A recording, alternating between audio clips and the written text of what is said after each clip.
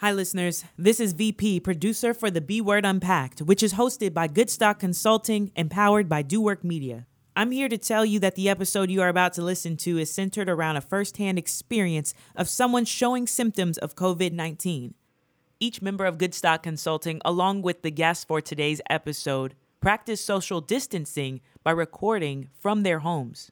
This information is brought to you without intention to incite fear, but with the goal to effectively inform you of the reality of this pandemic. If you are listening with children, I ask that you take a moment to listen first before sharing with them. Without further ado, you're listening to the B Word Unpacked, brought to you by GOODSTOCK Consulting. Hello, listeners, and welcome back to the B Word Unpacked with GOODSTOCK Consulting. This is the second of our COVID-19 episodes. If you haven't already, tune in to episode 1 for a rundown of some very useful information about the coronavirus pandemic. And of course, it wouldn't be the B Word Unpacked if we didn't highlight how this pandemic is really affecting our Black and Brown folks. We're also very fortunate to have a guest on today's recording who will share her own firsthand experience being tested in NYC for COVID-19. And we all know NYC is the epicenter for this pandemic. New York actually accounts for nearly half of the COVID cases in the country right now. So thank you so much, Requithelia, for being online with us in the midst of this crisis. But there is still so much to learn, and it's so important that we stay on top of it, y'all. We've got to be safe, because when we are safe, when we're home, when we're social distancing, we're really keeping so many people alive, especially our healthcare workers. So we hope that you're able to learn something from today and that we can help you out just a little. So guys, let's unpack the coronavirus. All right, listeners, it is my pleasure to introduce you to Requithelia Adams. When I was in grad school at New York University, I joined her church. Shout out Convent Avenue Baptist Church on 145th Street up in Harlem. Shout out Convent. And Requithelia, we really are so grateful to have you join us today, especially in light of the fact that you've been battling some symptoms that sound very much so like coronavirus. And so to kick it off, Requithelia, please tell the listeners a little bit about yourself. I want you to share, who you are, where you live, a little bit about what you do, and in terms of where you live, kind of describe the apartment and the setup so people can really get a feel for what you're experiencing. I am Requithelia Adams. I am the director of the Hamilton Green Senior Center, and we are housed in the Convent Avenue Baptist Church. They're our sponsor, along with the City of New York, and I am also an associate minister there. It has been my church for as long as I could remember. And so we're kind of dual roles, dual hats there. And as the director of the senior center, our primary function in many instances is to feed the seniors. So we serve breakfast and lunch every day. From 8:30 to 10 is breakfast, and 12 to 1:32 is lunch. And on average, we see about 150 people a day. In some cases, it's more, some cases, it's less. And recently, we switched to grab and go meals to keep everybody safe and maintain the social distancing. And so they would come grab their meals and they would go. And we understood, the city dubbed us essential workers, because for many of them, this is the only place they can eat. So we've been there and we've been serving them, and we just kept going. And it's been interesting to see how many people are willing to risk not being safe or not social distancing just because they crave interaction. A lot of them, we had a hard time getting them to take their meals and go. They wanted to sit and fellowship, and we were like, no, we can't have congregants. And they're really struggling with the isolation. I think that's been the hardest part to watch as a director, is watching them, knowing that there'll be people who may or may not eat, and watching people struggle with the isolation. That's been really hard. I live in Brooklyn normally, but I decided to come in quarantine with my mom. She lives in an old pre-war building. It's sort of like one of those really huge high-ceiling apartments. And she's on one end of the apartment. I'm on the other. And I'm wearing a mask around her because she's 70 or 74 today, actually. And I don't want her to be exposed. So I'm not touching her. I'm not engaging with her outside of, hey, you okay, girl? And she's on one side, I'm on the other side of the apartment. And that's also been a blessing and a difficult thing, because it's really good to be able to spend a lot of time, in the same environs as her. But it's difficult to not be able to hug her, or that kind of stuff is a little rough. Especially on her birthday. Yeah. Birthday. Yeah, today is her birthday, so I sang to her this morning, and she's been a real trooper in terms of, as soon as they said don't go out, she has done it. She's been in the house now almost 3 weeks. Yeah. So, and go. Yeah, and keep, Kelly said that you mentioned that you haven't been feeling well. Like, can you describe what your symptoms have been? Okay. In truth, I think I might have been symptomatic before I realized it, because you know how we do. We kind of feel a tick of pain here, and we just keep going because we got to work, or we got to take care of something, or something. So we ignore the signs. I had a series of really awful headaches before I was clear that I was symptomatic, and I thought they were odd because they were really, really painful, like blinding. But I ignored them, took some Tylenol, and kept moving. And then a couple of days later, I got the diarrhea and the sore throat, and I got the low-grade fever. And the low-grade fever kind of felt like I would just get hot and then it would go away. So I'm a woman of a certain age, so I kind of ignored that. And then the worst thing has been for me is the pain in my chest. It feels as if something is sitting on my chest. I really am struggling to breathe. I've got the. Is this still Is this ongoing right now, Requithelia? Yeah, it's ongoing right now. Thank God I'm home. I'm laying down, but whenever I get up to move, it's a chore. It's not a simple thing. And the breathing. Requithelia, I'm sorry. I got a quick question. Sure. Are you prone to headaches? So like you said, you had headaches before like the more traditional symptoms started. Are you prone to headaches? So that's why it was easy to just kind of take a Tylenol and let it go? Or... Yes, I'm hypertensive. So every once in a while I get a headache because of the hypertension. But this was different. It was really, really painful. And I said to my coworker, I said, this headache is different. And she said, well, you need to go see your doctor. But at that point, they were encouraging us not to go to the doctor unless you were clearly symptomatic. And then they wanted you to go to the ER and not the doctor's office. So I ignored all of those kind of symptoms. And when did just so I can get a timing of things, when did your first headache start? How many days ago? And go ahead. About 7 days ago. 7 days. So and you are still like 9 days ago was a Friday. Okay. And you're still feeling like right now it's hard for you to breathe and your chest hurts? Yes, my chest hurts terribly. It feels like there's something sitting on me. Right. Have you called your doctor? Yes, I called my doctor on Monday and explained that I was feeling symptomatic. And he said, the only thing I can tell you to do is go home and isolate. He asked that's what he said. He said, go home and isolate. And then he said, perhaps you should see if there is a testing center that will test you. And I said, I don't, can you recommend where should I start? Call 311. Right.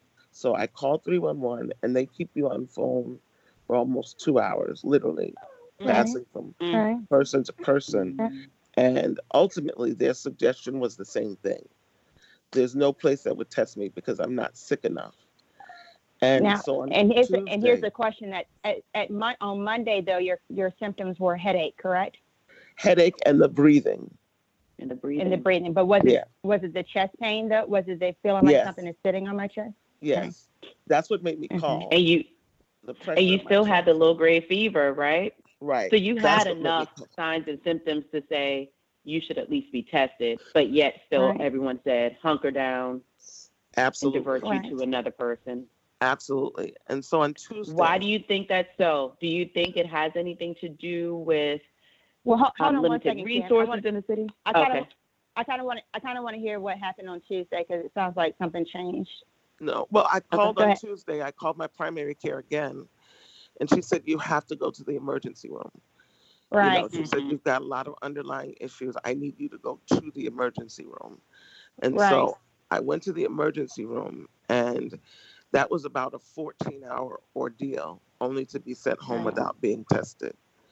Still not tested? Right. No. They After said I'm not 14 sick hours. enough. 14 hours. Did they give, outside of not being sick enough, did you sense that it was, we have a limited amount of supplies, or did you feel like, They said it. okay, It's not Black even woman, go censored. away? They didn't even entertain me. I kept saying, my doctor sent me here. I don't come to the emergency Right. room. My doctor sent me Right. here. I deserve to be tested. And he pretty Right. much said, we don't have enough tests and you're not sick enough. Mm. And I Right. got the sense that it was sort of go away.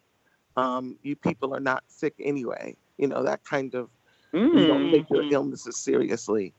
And I tried very hard to be understanding and advocate for myself, but they would not Right. budge. They would not budge. I have a question for you. Requithelia, What did the triage area look like? Were you, did they give you a mask? No, they didn't No. give me a mask. Okay. No. And the how triage area full was that? It was pretty crowded, but they managed to make us Right. distant. They kept us away from each other.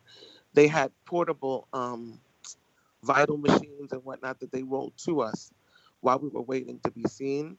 So everyone kind of Right. got private attention, and everyone was distant apart. We were all at least 6 feet apart. Mm-hmm.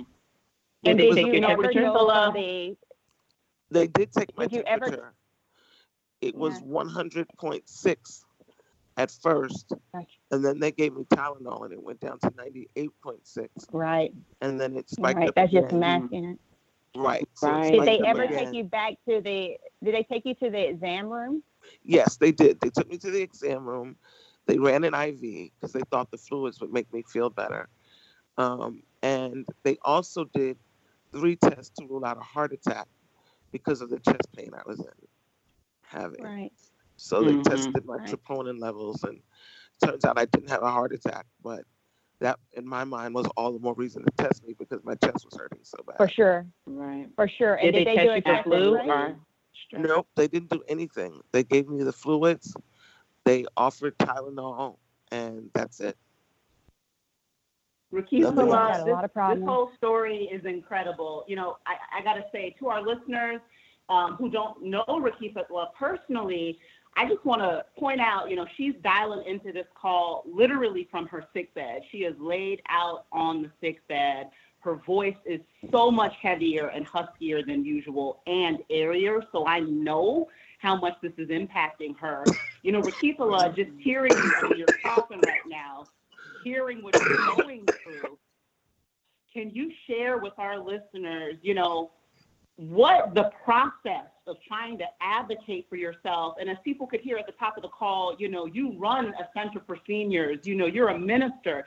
What has this felt like for you as an educated Black woman, the process of trying to advocate for your whole health care, and how has this made you feel, most importantly? It's been very difficult. It's been demoralizing. It's almost as if there's no acknowledgement of the work we do and the reason that we work as hard as we do to take care of other people. And they understand that as essential workers, you're more vulnerable. And that doesn't matter. It doesn't matter in terms of treatment. It doesn't matter in terms of paying even attention to your symptoms. I almost felt like I was bothering them. It was really disappointing. That's a good word. It was disappointing. And the more I talked and the more I tried to get them to just listen, they were kind of like, come back if you need a ventilator.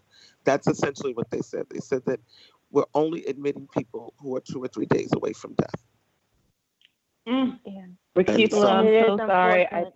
That cough just brought tears to my eyes because that's exactly what we hear on the news, And to walk into a healthcare space and to say, I am experiencing everything that you guys have been preaching about on these lists, and you still be turned away with Tylenol. It's disheartening. And as a healthcare administrator, my heart is broken, and I'm so sorry for the way you've been treated. And so I want, and that's why I keep trying to justify and try to think of, well, maybe they're trying to conserve, because this isn't normal. This is not normal in healthcare, and this is not how we operate. And I feel like we are sincerely operating on a stress system. And if it's that broken for you, imagine how many other people it's been broken for, and how that has been my other this experience concern. is just one of many across the country. And I'm so sorry. What's so traumatizing. I'm so sorry. I have insurance. I have a team of good doctors. I have access technically to medical services. When I think about my seniors, many of whom are not homeless, but they don't have steady living because of the rents and all of that, I wonder how they're going to get treated, or how they're going to even know that they're symptomatic. We had a couple of people who came in during the week that I was there, and she said, I'm staying at a hotel and I need this food. But she was sneezing and coughing, and I kept thinking she's going to infect someone, but she needed the food. She didn't have any other option. And so I wonder what healthcare looks like for people who can't even get a meal. I'll tell you what I'll tell you what it looks like. It looks dismal. And this is why, with GOODSTOCK, last week, we put out a podcast trying to talk to our people and trying to talk to all people. Of just saying that these are the things that we can do to try to keep each other safe, because what's happening in cities like yours, Requithelia, is unfortunately it is one of those situations of where literally the healthcare workers, the way they spoke to you, for one, was completely out of line. Because even if you don't have the resources, you at least have a heart to be able to tell people, I empathize with you, I sympathize with you, I see that you can't breathe, and it pains me. But the problem that we're running into is that we're literally running out of medical resources. And so it is one of these things of, if you come into the hospital, if you're able to walk and talk in certain cities, if you're able to walk and talk, that means that you're still alive and your body is still fighting and your body is still trying to get over this infection. And there's, tens of thousands that's coming in behind you in the door who literally can't say hello because they're that far off the cliff. And so it's one of these circumstances of where the reason why you're probably in the waiting room for 14 hours is that the system is just that overran that, right now, currently 20% of all the people that's hospitalized for this disease, and remember, like I said, your symptoms, how severe they sound, that lets you know just how sick the other end of the spectrum is. And 20% of those people are actually healthcare workers themselves. And so what we're finding is that we're getting, if we're, as far as your healthcare providers, just imagine what happens to the rest of the public. And that's why it's imperative when I scream at the top of my lungs of, we must follow these rules. We must follow these rules, because this disease doesn't care if you're rich, poor, black, white, Christian, Muslim. It does not care.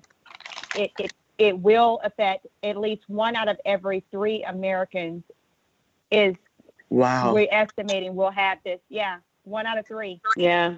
And so one thing that, I'm sorry, go ahead. Go ahead. No, that's fine. Yeah, and one thing they published about yesterday is that COVID-19 in just these 2 weeks has claimed more lives in New York City than homicides did all of last year. So that just speaks volume. Yes. Right. Yes. Last night alone, and this is across America, but last night alone, 525 Americans died. The day before that, it was 421 Americans. Our numbers are skyrocketing, and that's why it's particularly upsetting for me, because it's people like Requithelia that are trying to keep people alive, that are risking their lives to say, I know you won't be able to eat if I'm not there, and we only need 3 things to keep us alive, right? Food, water, and shelter. So she's trying her best to give her life so that other people can live. So when I see people being completely selfish and going on spring break tours, or they're going, I want to go and take a flight over to Hawaii just because I can, that type of selfishness is what puts people like Requithelia life in danger, because she can't get what she's given to others, which is a chance to live. And so we have to be serious. I know this is supposed to be an edutaining podcast, but it's stories like this that we see every day in the hospital, and the emotional toll that it takes on not only us, but on her. She can't breathe right now. And so we have to take this serious. This is not about you wanting to have a picnic with your family outside. Stay in the house. Requithelia, what about your, I'm sorry, I was going to ask about your other employees, are people that you work with, or maybe even volunteers. Have they experienced the same signs or symptoms? Are they sharing the same issues? Our staff, it's a staff of about 8. And what is unique with them is that 5 of our staff represent seniors. So they're seniors themselves. Our head cook is a senior, 2 of our drivers, and 1 of our maintenance people. So I sort of not immediately, but perhaps after the first week, we put them on a staggered schedule so that nobody had to come in every day. And that would lessen their chances of exposure. And then we had 1 that we could allow to work from home. So she's been working from home. And I and the head cook were the ones who were going in every day. So, because we wanted to make sure that the people were getting the food. But we did everything we could to minimize the exposure of the staff. And not even making sure all the people get the food, but even as a director, you want to make sure that people can work, because if they don't work, they don't get paid. And then they too have a food issue or housing issue. And so just as a leader in your institution, there are so many things. It's not just about the end user or the clients we're trying to serve, but it's about the people who look to us for security for their own families. You know, that's stressful within itself, and making that hard decision of who gets to stay home and who comes in. And I'm so sorry, Requithelia. That has been the hardest thing. I think it's right. I think it speaks volumes too that we know Requithelia is a very mature, a very conscientious person who says, I'm going to follow all the steps. And this shows you, and I hope the listeners are listening and understand just how contagious this thing is. It's 10 times more dangerous than the flu. Don't think that this is, I'm just going to get the flu. It's more contagious than the flu. It's more deadly than the flu. And I know she did the right thing about trying to protect not only herself, but her coworkers, because you can hear about how she cares about knowing who is high risk and trying to make sure they do everything to keep them out of harm's way. But this just shows you that it only takes one person to come into contact that is infected, and the entire group of people that you know can and will be exposed, and the impact that it has on their body. Yeah. Absolutely. Requithelia, I want to be. Go ahead, Requithelia. My doctor kept telling me when I was asking her if do I really need to go to the ER? I don't want to sit there for 10 hours. She said, Requithelia, this is not a flu. It is deadly, and I need you to go. She kept trying to get us to understand that this is not anything that we've seen before. And so she said it's unprecedented. And she's like, and you, because of your heart issues and all of that, we can't treat you at home. You've got to go to the hospital. And so, I would echo that. I would echo that right now, Requithelia, in saying that I know they turned you away the first time, and even if you chose a different hospital, I would call them first. This is what I tell everyone: call the institution first and tell them, I'm having these symptoms of where I can't breathe. If I'm not laying flat, I can no longer breathe. I have chest pain. Describe it as if you are trying to paint a picture. Okay. And they should be able to tell you whether or not they can accept you right now. Because some places may say, literally, we have 0 beds, right? We know that that Trump has sent the United States, let me say that, has sent a Navy ship to go and try to offload some of the hospitals in New York. So there may be some beds that are going to be opening up. But you call each and every hospital that's around. There's 60 hospitals in New York City. You call each and every last one of them and say, I can't not, as soon as we get off this phone, I almost want to end this conversation now. Yeah, that's why I'm trying to jump in. I want to jump in to do that.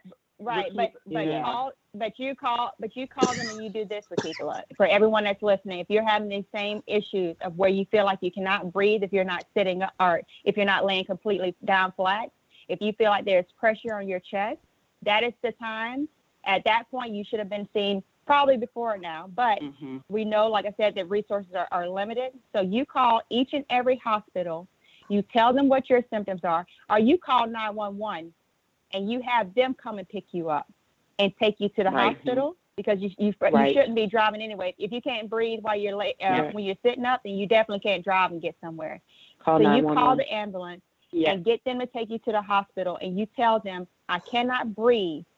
If I'm sitting up, I feel like something is on my chest. I feel like I'm having a heart attack. And even if I'm not showing signs of the heart attack, that means I need lab work to see what is going on with my body. And I demand to be tested. And if you need to call me, you have my cell phone number? No. I'll get it to her. Well, I'll get it to her. Okay. You call me on three-way and let me talk to the admitting physician myself. But you should, especially if you have your elderly mom at home, that's right. As much care as you're taking to make sure you're staying away from her, that still puts her at risk. And right now, we just need to make sure that you are okay. Okay. Yeah, and on that note, Requithelia, I want to thank you. And before we have you log off of the call, Requithelia, you have been a rock. You have been so solid throughout this whole situation. As a minister, putting your minister hat on, what words do you want to leave our listeners as you continue to battle through this and as our country continues to battle through this pandemic? What do you want to leave the listeners with? I've been looking at social media, and they've kind of started a he's got the whole world in his hands challenge. And the words to that keep being a comfort to me, because God really does have this in hand. It doesn't feel like it, and it doesn't seem that way, but I believe that God is going to take care of us. I believe, in spite of how terrible we are feeling and how hard it is, that God is still God. And that there are people who are going to get to experience gratitude on new levels. And we're going to experience the joy of fellowship and family differently. And we're going to learn that the things that are important to us don't really have anything to do with material things. We're all going to come away with a whole new set of appreciation for just being able to live and love and be in company. So that's what I hope will encourage us, because it's very little to be encouraged about when you look around. But I hope underneath it we can remember and believe that God really does have us in hand. Amen. Requithelia from GOODSTOCK Consulting, thank you so much for joining us. We are deeply grateful and deeply appreciative. Please hang up and go take care of yourself. Thank you all for having me. Right, and be call well. me, Requithelia. I mean that. I will. Call me. I will. You all stay safe. Real quick. As well. Real quick. I know I'm just the producer, but I have to say that I really appreciate you being on.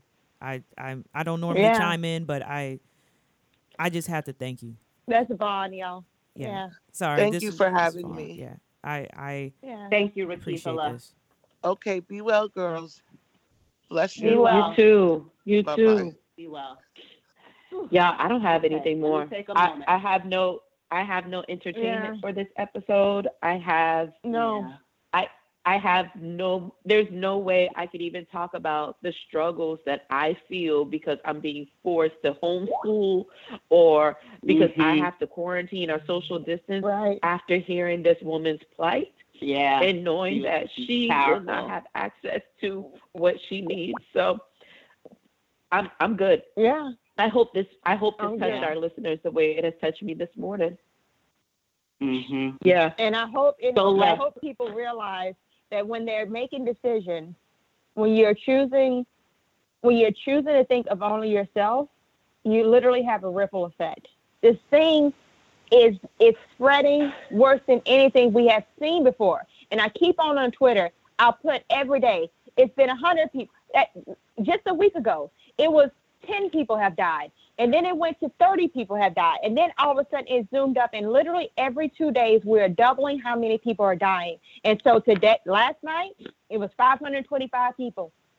By Tuesday, we will be burying 800 to 1,000 people in one day.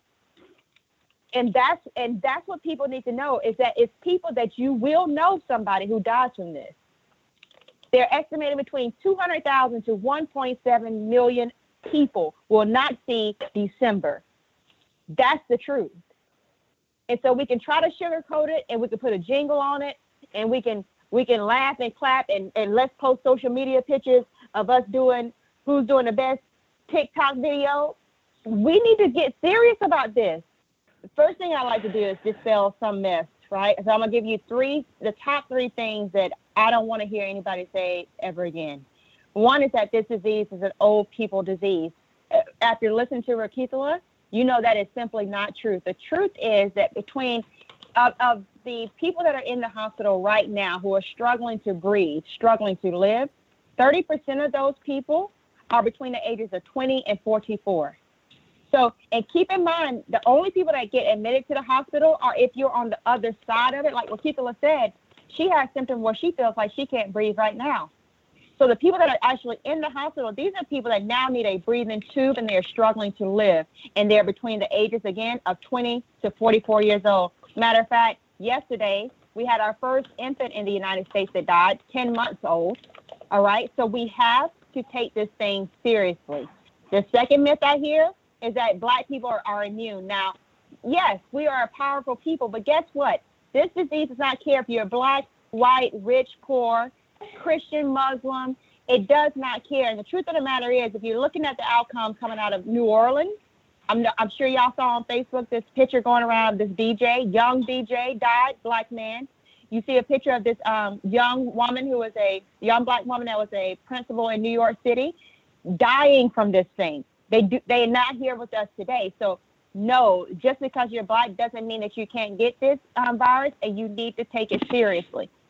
The third myth that I hear is that as long as you go around the people that you know that you're safe, and this actually might be the most dangerous thing of all, because you hear about, I saw an interview of this kid on the beach during spring break, and they asked him and his four friends, and they said, "Why are you guys here on spring break?" And he said, "Well, we're brothers. We've been through everything together, and we're not sick."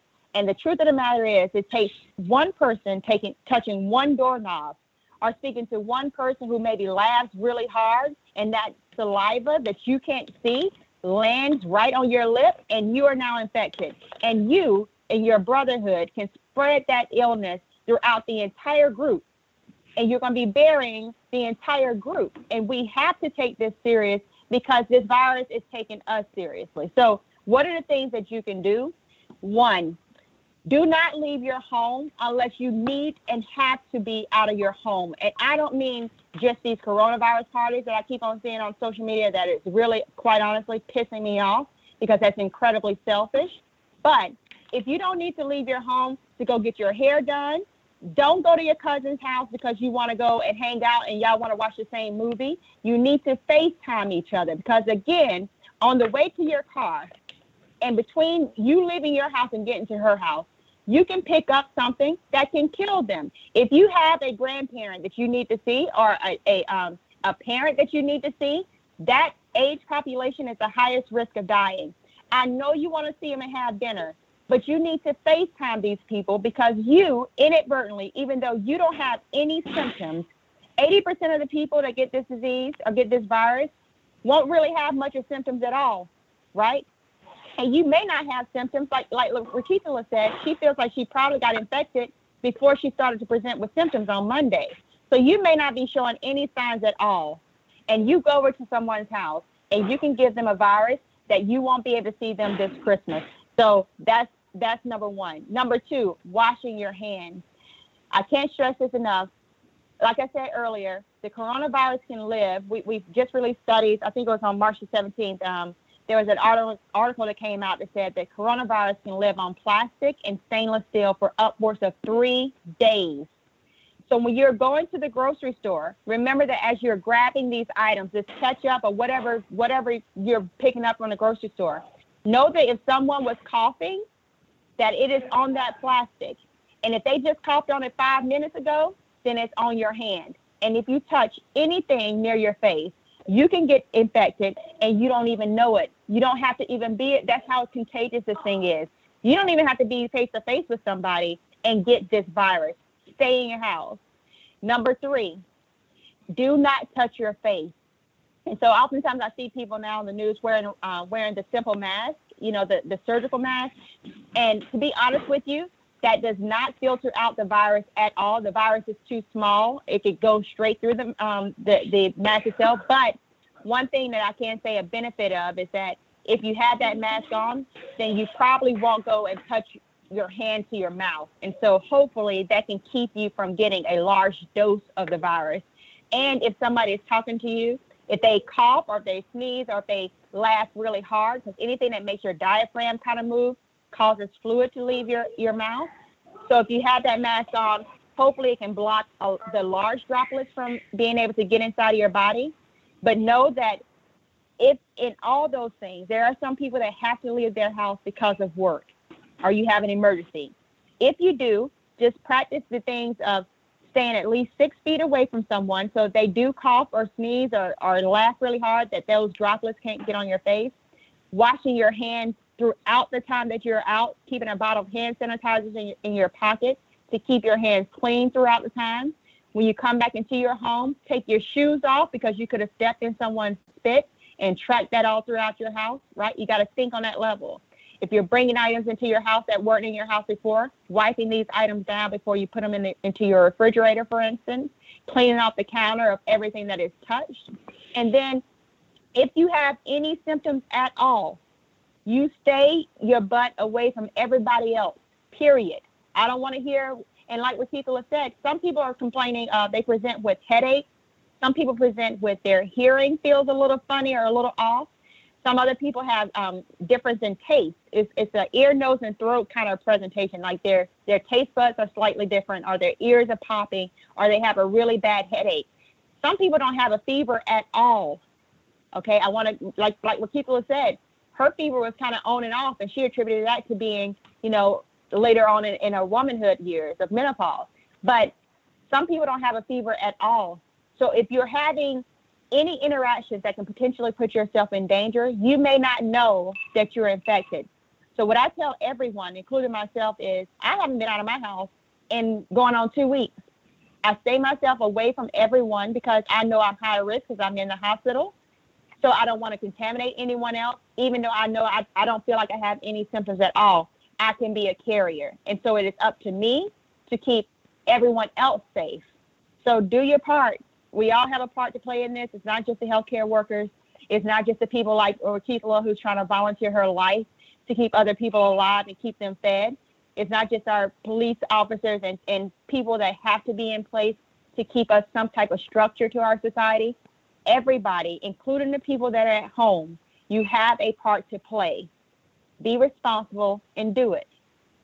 That's all I got to say. And we thank y'all for tuning in. This is our second episode on COVID-19. We'll be sure to update as need be. We want you to take the words of Requithelia. Those are the most important words that we played on any podcast so far. Keep her in your prayers. Absolutely. Keep her mom in your prayers. And and we'll be here. Send us your questions. We'll be sure to answer them. Y'all stay safe. We're stronger together, good people. Let's keep unpacking. Let's keep unpacking.